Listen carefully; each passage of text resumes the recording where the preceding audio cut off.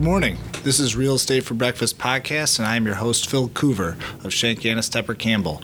The Real Estate for Breakfast podcast is a Chicago-centric commercial real estate podcast utilizing attorneys, finance, and real estate professionals to create thoughtful commentary on current real estate issues and entertaining discussion. This podcast is a mixture of the real estate business and law. If listeners are interested in a certain topic, I want you to feel free to get in touch with us by contacting us at solutionscenter@satcltd.com or by visiting our website, realestatebreakfast.com. Really want to thank all of our listeners. We've really seen this podcast grow in the past month or two, and we're just very excited about the direction that it's going, and the quality of our guests continues to grow, and we continue to get great people coming on the podcast, and we just are really appreciative of both our guests as well as our listeners. And thank you for telling your friends and for spreading the word. Please feel free to go onto iTunes and leave us a rating. We just want to encourage you to reach out to us if there's someone you want us to talk to, if there's someone that you want a topic that you want us to broach, let us know. We should also mention that this podcast is brought to us by SATC Solutions Center L3C, which is the Educational and Development Division of the law firm Schenck Annis Tepper Campbell, Ltd. That's where I'm an attorney and principal with the firm. Schenck Annis Tepper Campbell creates business solutions for entrepreneurs and privately held companies. We partner with our clients to provide commercial real estate, business, estate planning, litigation, and insurance law guidance to help grow their business and protect their assets.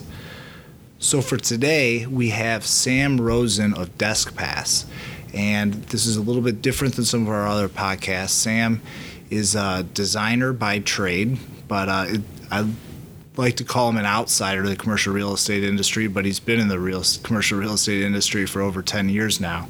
So he is, this is our topic really today is co-working spaces. And Sam is well versed. He's an entrepreneur. He started the Coop, which he sold in 2013, which is a co-working space. And now he has this company called DeskPass. And I wanted someone to come on to talk about co-working spaces because I'm hearing more and more about it.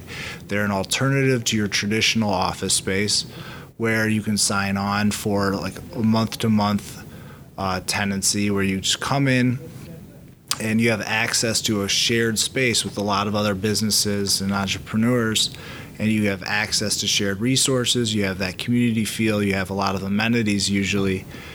And it allows businesses an entry level into having a place to conduct their business and their operations without signing on to a long-term lease and trying to figure out how am I going to get copiers and scanners and computers, and all of that is set up there and provided for you. So you have this ability to just step right in, just turnkey and do it, and you can usually do it on a pretty flexible plan. So I wanted someone to come in to help talk about this because it used to be a couple of years ago, I would think of it just as small entrepreneurs and smaller businesses, but now I'm starting to see big companies that have suburban offices utilizing these co-working spaces in downtown Chicago so they can attract top-tier talent.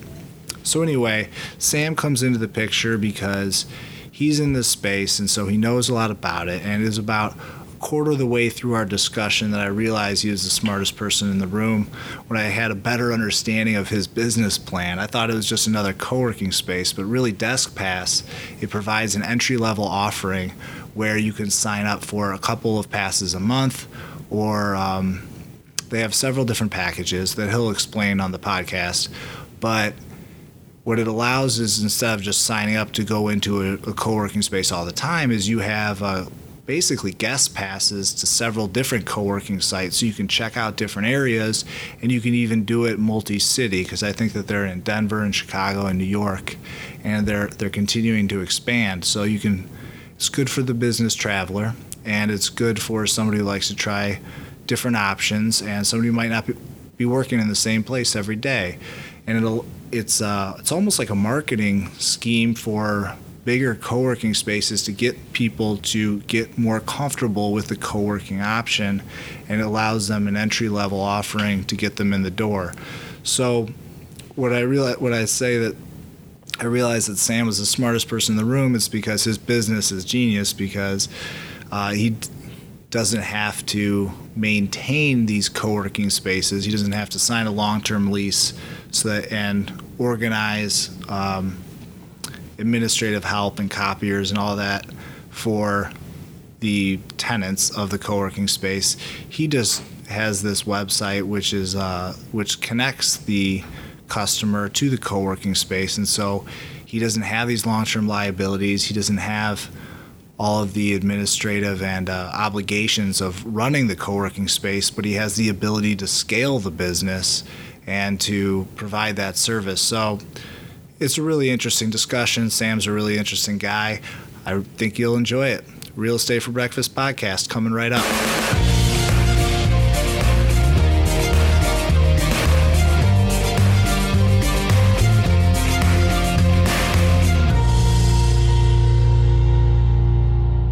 Good morning. This is Real Estate for Breakfast, and I am your host, Phil Coover.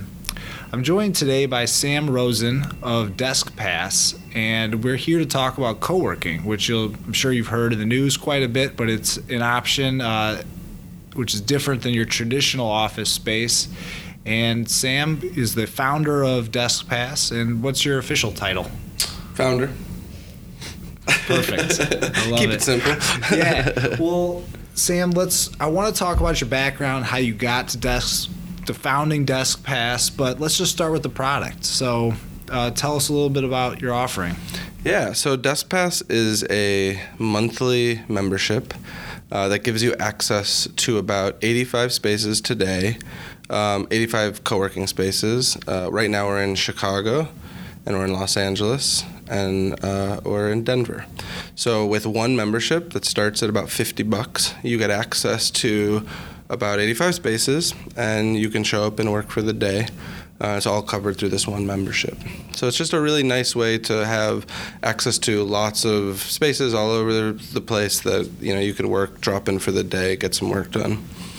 Yeah, I like this for a couple different reasons. I find that it's obviously you have your traditional office space, you rent a large office, and for a company that is either been around for a long time or starting off, that's a big endeavor. It's a big cost to undertake, and it doesn't come with a lot of amenities depending on which space you're in. So you're just taking on a lot of space. You have to build it out. You have to furnish it, phones, the whole deal. So, and then you have some of the other co-working spaces where you can have a small office, set up shop on a semi-permanent basis to get going for a year, 2 years, that share amenities with other spaces. But then I think you're serving a different kind of clientele, somebody who's looking to work more, who's more on the go, more mobile, and maybe it doesn't need that one consistent place, but is going to be all over bouncing around. And it's certainly a heck of a lot better than a coffee shop, because I think we've all had that experience where a coffee shop, it sounds very romantic in your mind, but after about an hour and a half, you're uncomfortable and it's loud. Whenever you try to get on the phone, as soon as you talk, there's an espresso machine going off in the background, or the outlets don't work. I mean, yeah, totally. Most cafes weren't designed for business work. They were designed for a more casual environment. So yeah, absolutely. So I noticed that for DeskPass, there's a limitation as to the amount of uses depending upon your plan. So what was your thinking in setting up the structure like that? Yeah, so we have different tiers of membership. So maybe I start with who are the types of people who use DeskPass, because I think you're totally right. And we have a few different types of users. A thing that's really encouraging to us, and we think it's a reason why our business is working so well and will continue to grow and be popular, is right now our bread and butter customer is somebody who works from home. And there's a lot of statistics that talk about sort of the rise of the freelance worker. A study that Intuit just did that said, well, didn't just do, but it says 40% of the global workforce is going to be a freelancer by 2020, right? So that's pretty incredible. It's pretty wild. I mean, that's a huge change that's really been driven, I think, by technology and by globalization and by the fact that, most folks, especially folks that are like knowledge workers that work with their computers for most of the day, they can do their work from anywhere they want. So it presents this sort of really interesting question that if I don't have to go to the office, or maybe I don't have an office that's supplied by the company that I'm working for, and I can work from wherever I want, it presents a really interesting question, which is like, well, where do I want to work? And I think that's such an interesting question. I think it's interesting that most folks don't get to answer that question unless you're the boss, or you don't get to choose where you want to work every day. And maybe a cafe is a great environment for you. Maybe working from home is a great environment for you. But maybe you need to get out of the house. And an ideal work environment for you might be a very quiet, clean environment, and that might be like, the last place I want to work, and I'm looking for more of a different type of atmosphere with more commotion and people. And I think the idea of giving people the opportunity to work in different types of space as they need it, depending on maybe what their line of work is, maybe specifically what they're doing that day, maybe specifically what their schedule is that day. They have to go downtown to their dentist after at 3, and before that they just need a place to work for a few hours, and it makes more sense to work near their dentist than anywhere else. So it's this really empowering idea, and most of the people that right now are using the app are folks that work from home. They like working from home. Right. They just need to get out of their house once or twice a week. But we see a lot of people, and more larger companies or middle-sized companies that are recognizing we've got to do something. Millennials are the first generation that really says that value work-life balance and mobility in many cases over salary. And there's really interesting articles that I've read recently that say, a pretty sizable proportion of millennials would give up part of their salary if they didn't have to schlep to, let's say, an hour to Oak Brook or to the suburbs or reverse commute or whatever it might be every day. So you see these companies that realize we're invested in our campus and our commercial real estate, and we're in a long-term commitment.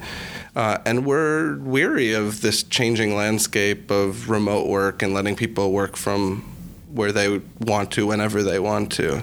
And DeskPass is a really interesting in-between, because I think it allows folks to dip their toes in the water and allows people to say, I'm going to, without making a serious investment, without taking a lot of risk, they can offer a benefit, they can offer a perk to millennials or other people on their team, give them access, that they can control to a certain number of spaces, and allow them to understand, how their workforce is going to use shared workspace and space outside of their home or outside of their office. So it's a really cool problem we're solving, and we found that it's a really compelling option to businesses that know they have to do something, they just don't know what they're going to do yet. Right. That's what drew me to wanting you to come on the podcast initially, is because for a year or so, when I would hear about shared working spaces, I would think, well, I have an office, it's not much for me. But then my eyes sort of opened up about 2 months ago. I was having dinner with a couple computer engineers that were millennials, and they were talking about how they worked for Fortune 500 companies, but they worked at a shared working space downtown Chicago, and they didn't work out at the Palatine office or wherever, because these bigger companies were, and not just Fortune 500, but it's an intriguing option if you're trying to attract young talent rather than try to get them to come to you. You can sort of set up a remote location for them to work. And it's also, even if you weren't looking for that type of worker, but let's say you had signed a long-term lease for a space, and if you're a small business and you need some extra staff for a project or something like that, it's a nice add-on rather than say, well, where am I going to put these people to do this 1-year project or 6-month project? Totally. Is I can just utilize a shared working space, set them up there, they'll have access to the resources they need. And so rather than thinking of it from a consumer, do I want to do this? I've started to think about it from a business. Would this make sense for a business to utilize these spaces? Yeah, I really believe I've sort of backed myself into commercial real estate, right? I mean, I'm come from a design and technology background, and that's You definitely are the first self-styled designer that we've had on the podcast. Yeah. Well, I'm proud to be. And so I think I have a pretty unique perspective of this industry, and I've been really fascinated by how it works, and and at times how inefficient I think it is. I don't by any means expect co-working to replace traditional office space. I don't expect it to replace long-term leases and outright. I think what's going to happen is the way people work is going to evolve, and instead of having one space that you go to all the time, you'll have an ecosystem of different types of spaces that are appropriate for different reasons. So I think that will include offices. Maybe businesses will take less space because they have more flexible options and they're not taking as long-term large risks, but they're supplementing their real estate with giving people the ability to work from other places. And I think shared workspaces, co-working spaces are going to be a large part of that for all sorts of reasons. Like you said, hey, we're flexing, we need extra space, we need our team to get out of our stodgy office to be in a more inspiring environment for a short period of time. We need a private conversation outside of our four walls. I mean, there's limitless reasons. So I think it's really interesting, and I think that's what you're going to see. You're going to see businesses adopting these alternative workplace strategies that include many different types of space, and then sort of the tools, technology, and process in the businesses to allow that to be seamless, allow that to feel natural and comfortable, allow employers not to be nervous about, if I can't watch over my employee's shoulder, are they doing the work that I pay them to do? So I think a lot of that is, going to work itself out of time. But by no means do I think co-working spaces will replace traditional office. I just think it will supplement and change the dynamic of the overall market eventually. Sure. And a couple of softballs, just so people understand the product a little bit more. Is there what do these places look like? Is there telephone? Are there rooms they can take a private call? Are there mini conference rooms where 2 or 3 people can sit and discuss?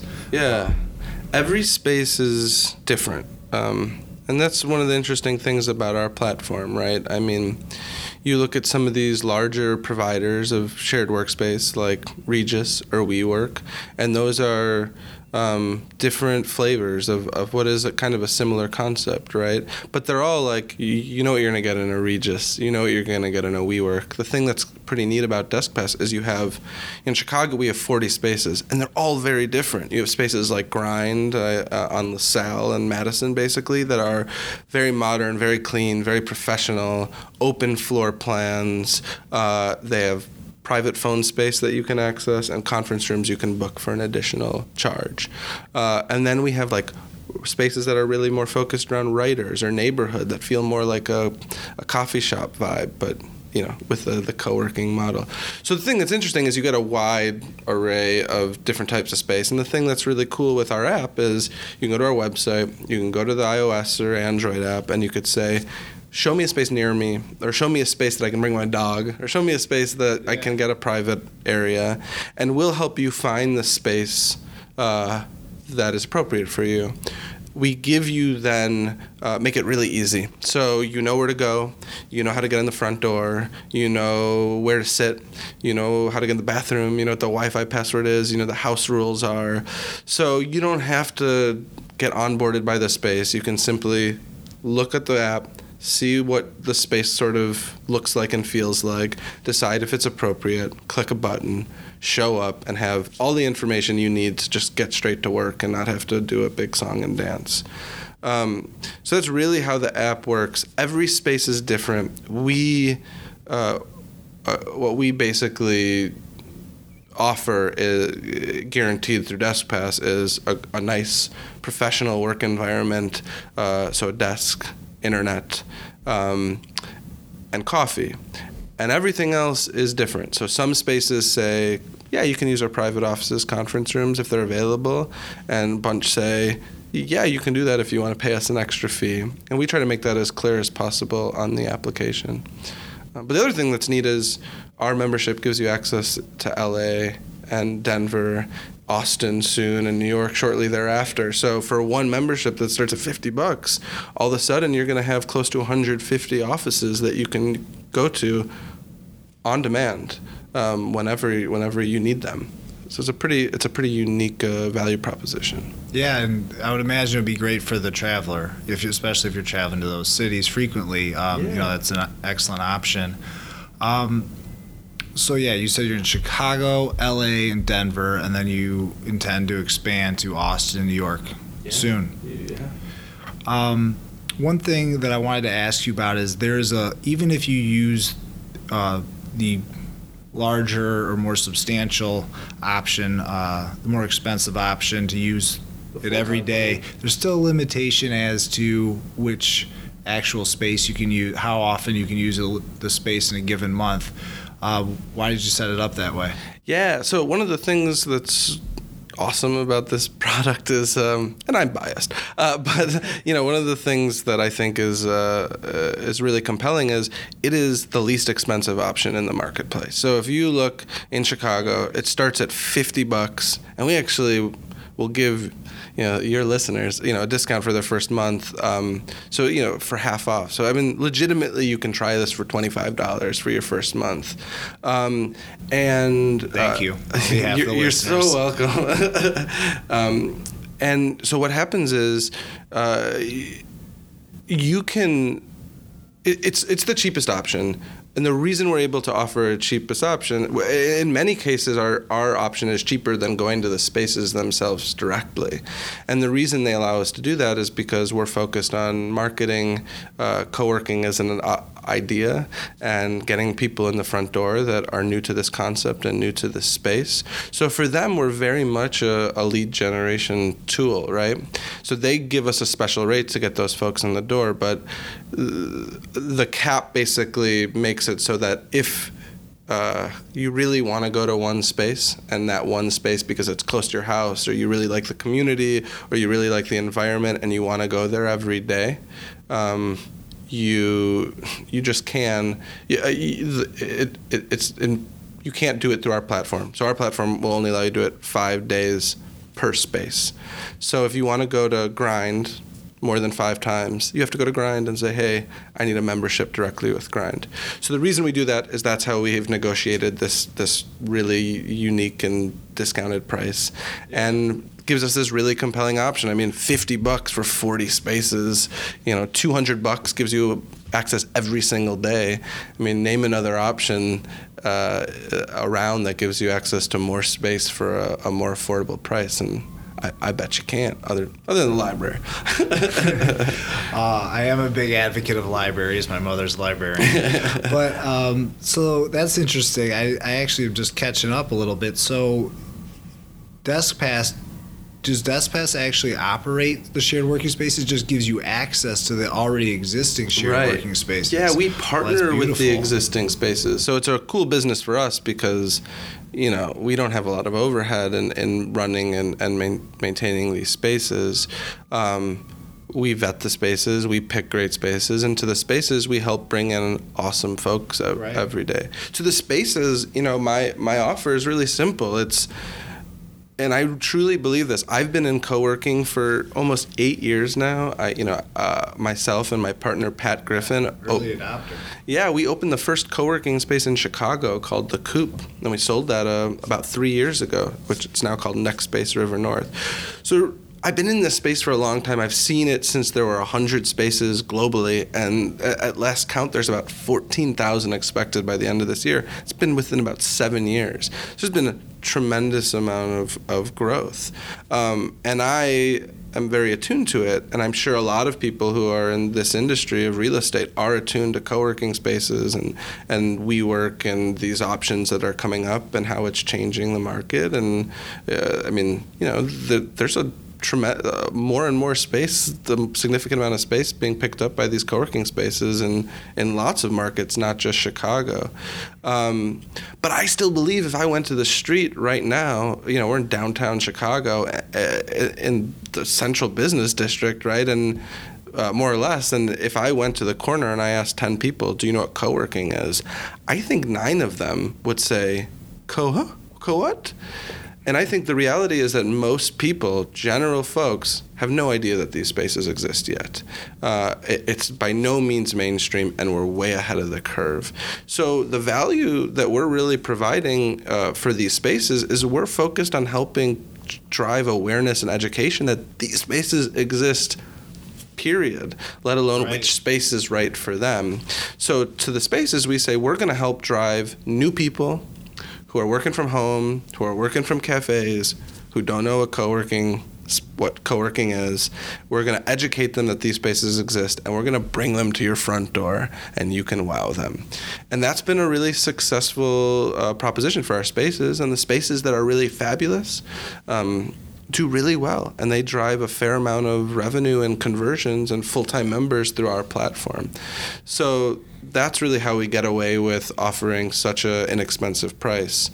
It's because we do a lot of service to our spaces, especially the spaces that are independent and not these bigger guys, because in Chicago you have a few larger groups, either Chicago-based or New York-based or whatever, that are coming in and taking up lots of space.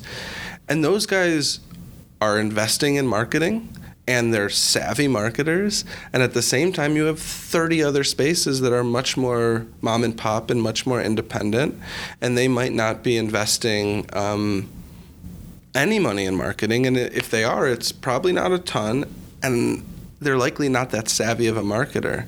So we go to them and say, we're going to help the power of all of us together offer a value proposition that is considerably cheaper and broader than any of the competitors, and it's something that we can do together.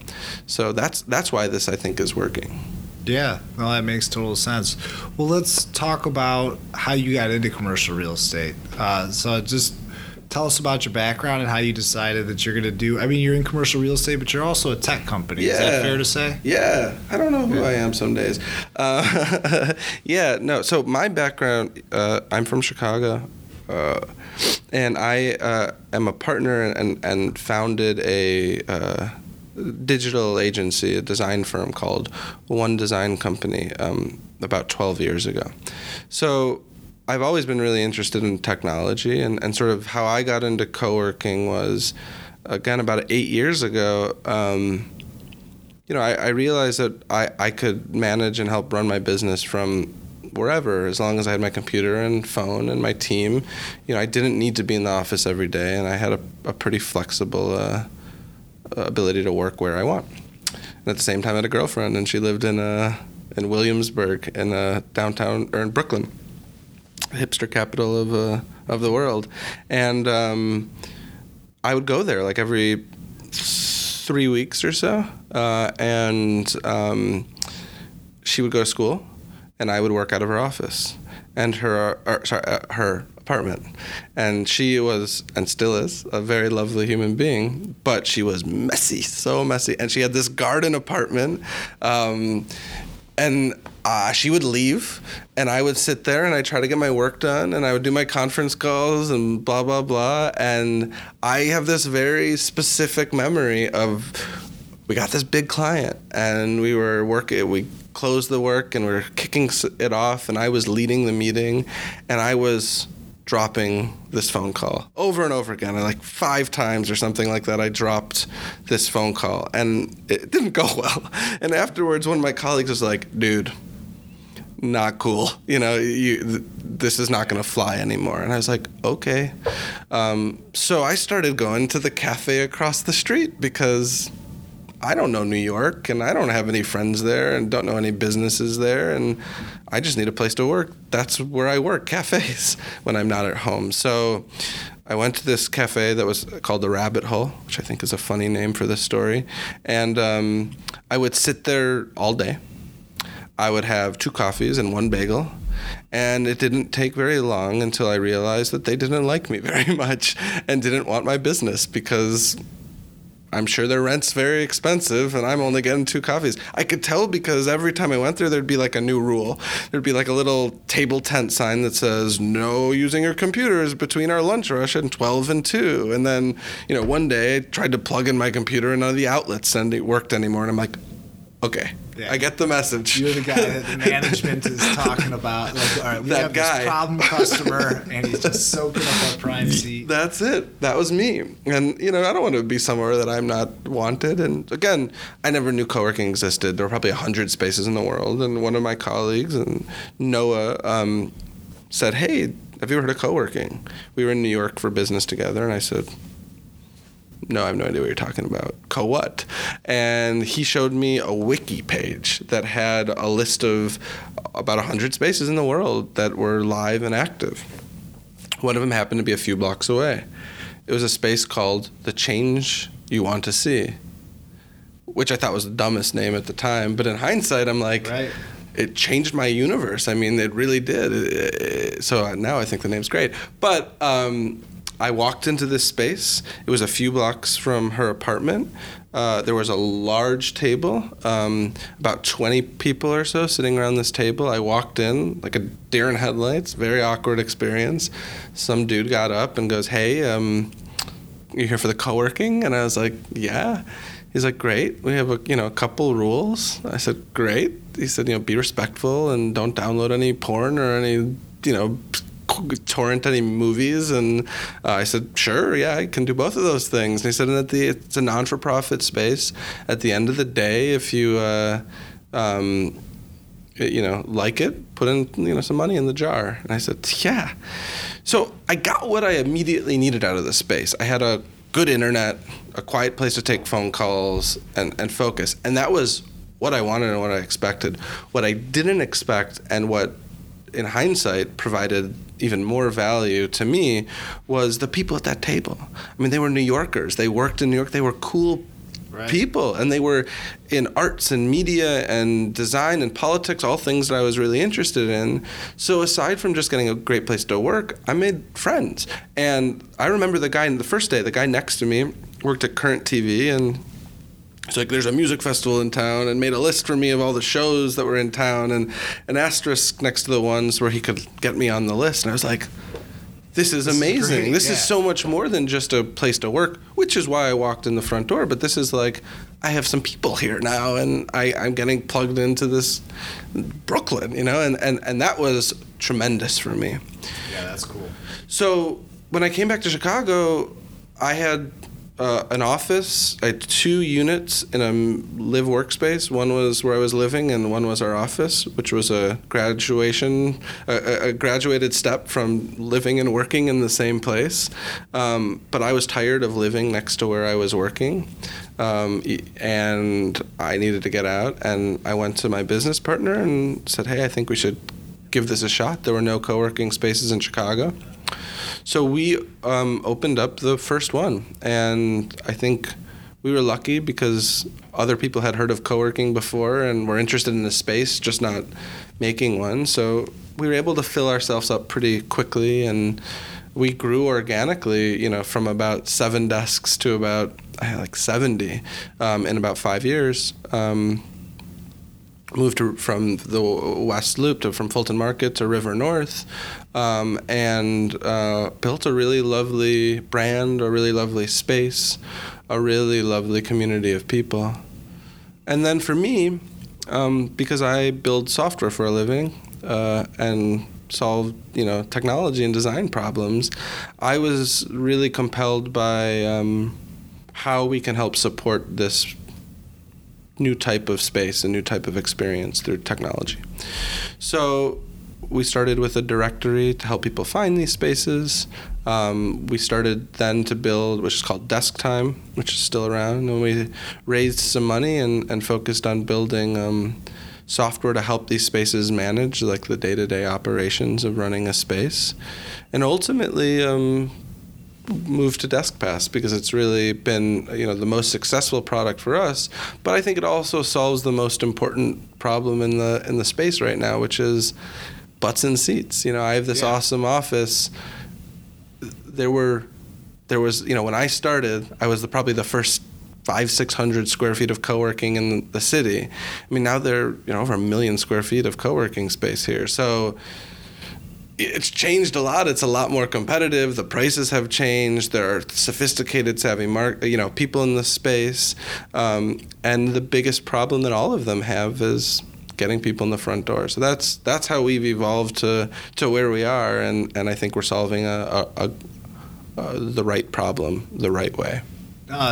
Your company is great value to co-working, and I love the idea of the company because you're not taking on the long-term liabilities of some of these co-working spaces where you're actually leasing the real estate. You're a service to both your clients and your clients on the co-working spaces, and you're connecting and bridging the gap between the two.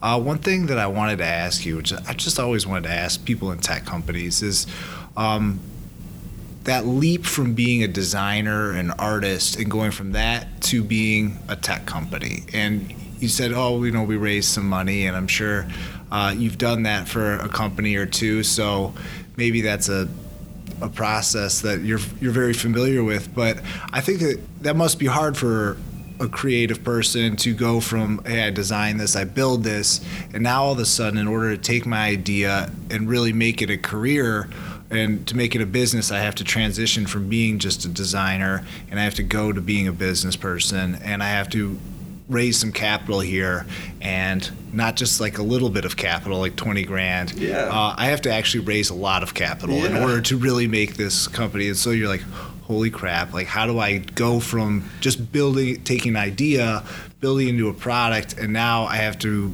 try to figure out how to scale a business. So when you decided to do that, how did you approach trying to raise capital? Well, I think some people are more entrepreneurial and some people aren't, and that's totally cool. I've always been entrepreneurial since I was a little kid. I always had little businesses and dumb, tactics to make money and sell things. So I, just had a knack for, I think, this design and technology and just, being early on and, decent at it. The thing that I think was really interesting to me was, we built this services business. I mean, One Design, which is our agency, it's a time and materials business. You hire our agency to do design and technology work, and you pay us by the hour, and that's our business model, right? And building that business has been really wonderful and interesting, but then deciding, hey, let's build a product, and instead of having, 10 big clients, let's have hundreds of little clients paying us a monthly subscription. And in my mind, it was like, great, if we can make money on a monthly basis and build a SaaS, model with a recurring revenue that grows every month, it seemed way better than, always trying to bill by the hour. So I think, aside from the financing part, which I'm happy to share, I think like the thing that's actually been the most interesting is changing this mindset from this service-based model to a product-based model. And that's interesting because then you're thinking this very holistic, long-term picture, right? Because the problems we're solving are not just finding clients and then consulting to solve their problem. It's a two-sided marketplace, so we need spaces and then we need customers. So how do we,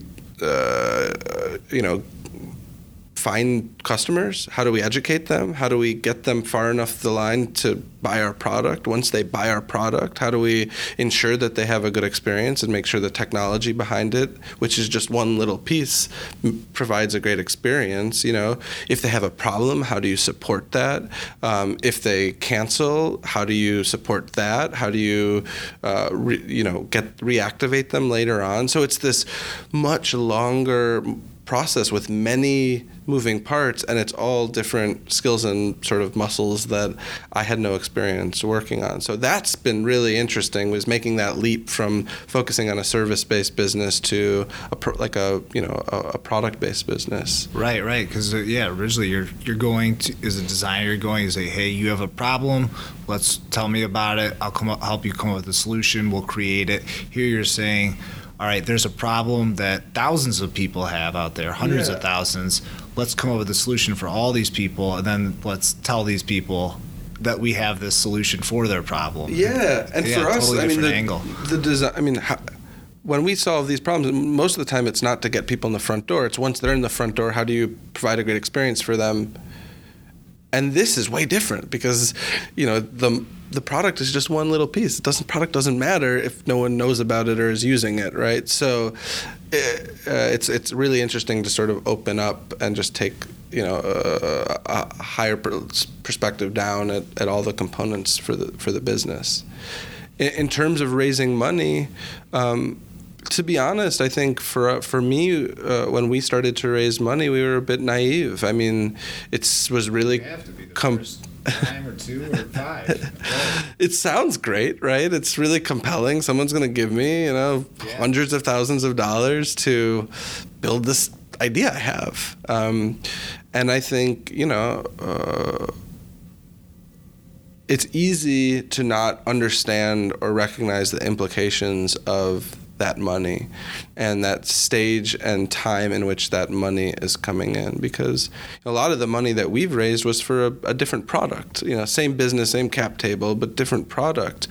So I would approach raising money and how we did that differently if I could do it again, right? I think, this idea of how do you prove and validate a concept in a meaningful, tactful way before raising money is a really interesting and great approach. And we've sort of raised the money and then figured out how to make it work. And I think the right capital in the right time in the right place is beautiful. But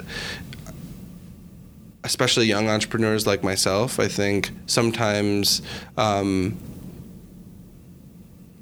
they don't think through the implications of what raising capital outside external money and having investors and does to your business and affects sort of the way you move things forward. Well, let's talk about those implications. What are the strings that are attached? I'm lucky, right? Because I think the best investors, what they do is they say, in the tech space, especially early stage tech, is they say, we bet on the jockey, not on the horse, right? Okay. We like your idea. We think it's in the right spot and has an opportunity, but we believe in you and we believe you'll figure it out, which is great. And I've been really lucky to have a group of wonderful angel investors that I think more than anything have bet on me. Which is good and bad, sure, and it's a lot of responsibility. It's a lot of pressure, and so you take that very personally. You take that very seriously, and so to me, the issues are around especially at the beginning of a company in an emerging market in a kind of new industry.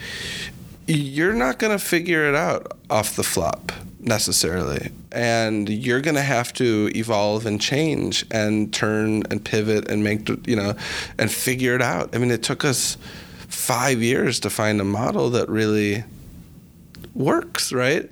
So instead of it's just being me and my business partner and saying let's try this new thing and that's it. That's the approval process. Now we really feel the responsibility to go to all of our investors and say, hey, course correction, we're going to make some changes. And it adds up. So, now we just have this, again, lucky to have wonderful supportive investors, and there are no horror stories behind, that you hear about picking the wrong money. But giving you sort of the flexibility, agility to really figure it out quickly when you're spending other people's money. It's harder, and I think it's a little bit slower, and you tend to be a little less risky because you're respectful that, you know, you pitched an idea and that's the idea that they invested, and that's where they want to see their return. So that's been interesting. Do you find that it's more of a communication issues? You just want to make sure that you're keeping your investors apprised of what's going on, the challenges you have. Does that help them be a little more patient if things aren't planning out to schedule? And supportive. You know, I mean, the best investors are ones that add more value than cash. I think, you know, for most of the folks that have invested in our business, you know, the money was great, you know. We have some folk, but we have, you know, a bunch of folks that are in the real estate business that are either tenant reps or, you know, landlords, and they're helpful. They're our advisors. You know, they open doors. They can get us further faster and give us really good feedback quickly because of their experience.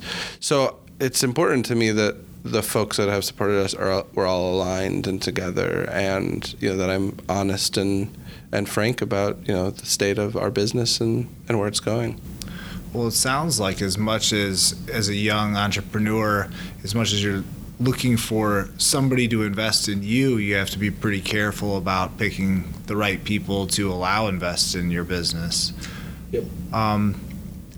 Is that just a word of mouth thing where you're just like talking to other entrepreneurs, looking for other investors? Is there somewhere that you go to try to seek capital, or is that just keep talking to people? I'm sure there are places to go, and we've certainly pitched at like pitch nights and stuff like that. But yeah, I mean, I hate raising money. I mean, like, that has been my least favorite part of this process. I don't like asking people for money. It's one of the most dreadful. I find no joy in it. Some people love it and they're awesome at it, and I don't, right? So, you know, and a lot of it is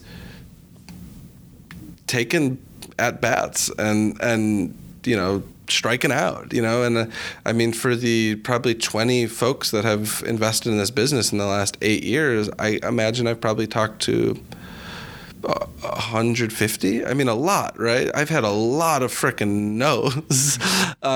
So, you know, a good investor will introduce you to good people, or people who have invested you, and it's just a mix of finding people that are might be interested, going to people you trust, asking them, finding people who are investing in you and asking them. But it's given me no joy. Yeah, well, I imagine it's very challenging. That's sort of a recurring theme that we've had on these podcasts, is no matter what you're trying to do, whether it's get a job or raise money or do anything, it's don't be afraid to fail and play the numbers game, and you need to do 100 things in order to have 10 things work out.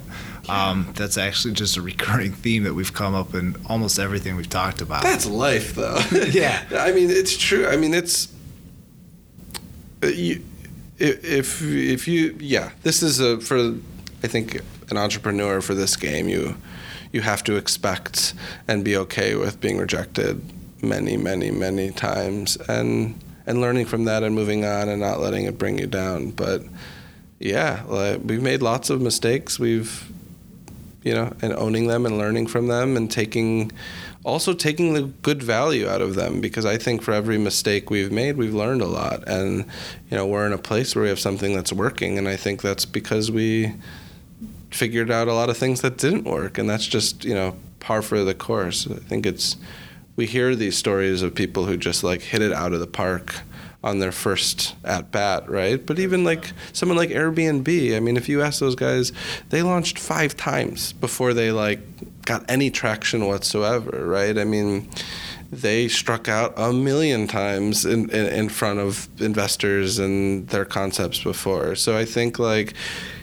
you don't always hear the struggle, and you don't always hear how difficult it is and the challenges. You tend to hear the wins and the celebrations and the great stories. But I mean, I think for nearly all of those stories, there are so many challenges overcome that have informed people like me or other entrepreneurs to learn and say, hey, that sucked, and I learned a lot, and that's a lot of value, and I'm gonna take that value and I'm gonna apply it to this next challenge and this next part of this problem.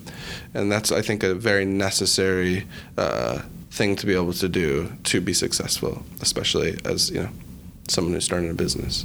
No, I think that's a good lesson. One thing I always try to remind myself is there's a difference between risk and uncertainty. And I actually stole this from Seth Godin, who's a famous marketing guy. I get his blog every day. And people oftentimes conflate the two concepts. And just because you know something might be uncertain doesn't necessarily mean it's risky. And so don't be afraid to do something that has an uncertain outcome, like ask somebody to invest, because the worst they can do is just shoot you down. Yeah. That's not a risky ask, right, because if they say no, you're no worse off than you were the day before. Yeah. So You're don't certain be that they won't invest. Right. And then you have some certainty that they're not investing. But that's just something I always try to remind myself of, is the difference between.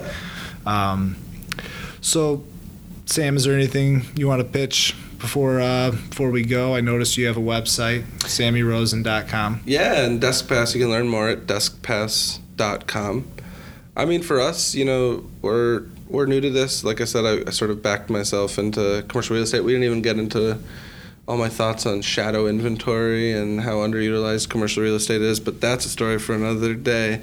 But yeah, I mean, you know, for the folks that are listening, if they know companies or people that this offering might be a compelling offering for them, check out what we're up to, because we're still at the stage, especially with larger companies, where we're really interested in working with them in unique ways that don't necessarily involve a monthly membership, to give them access to the space, and, you know, working with folks that have been in this business for a long time and have the relationships and understand that this is going to be part of the new ecosystem, and you know, I'm always open to talk to people and figure out ways to collaborate. So I'm easy to find. Sam at DeskPass. All right. Well, thank you so much for your time, Sam. My Appreciate pleasure. Thank you so much.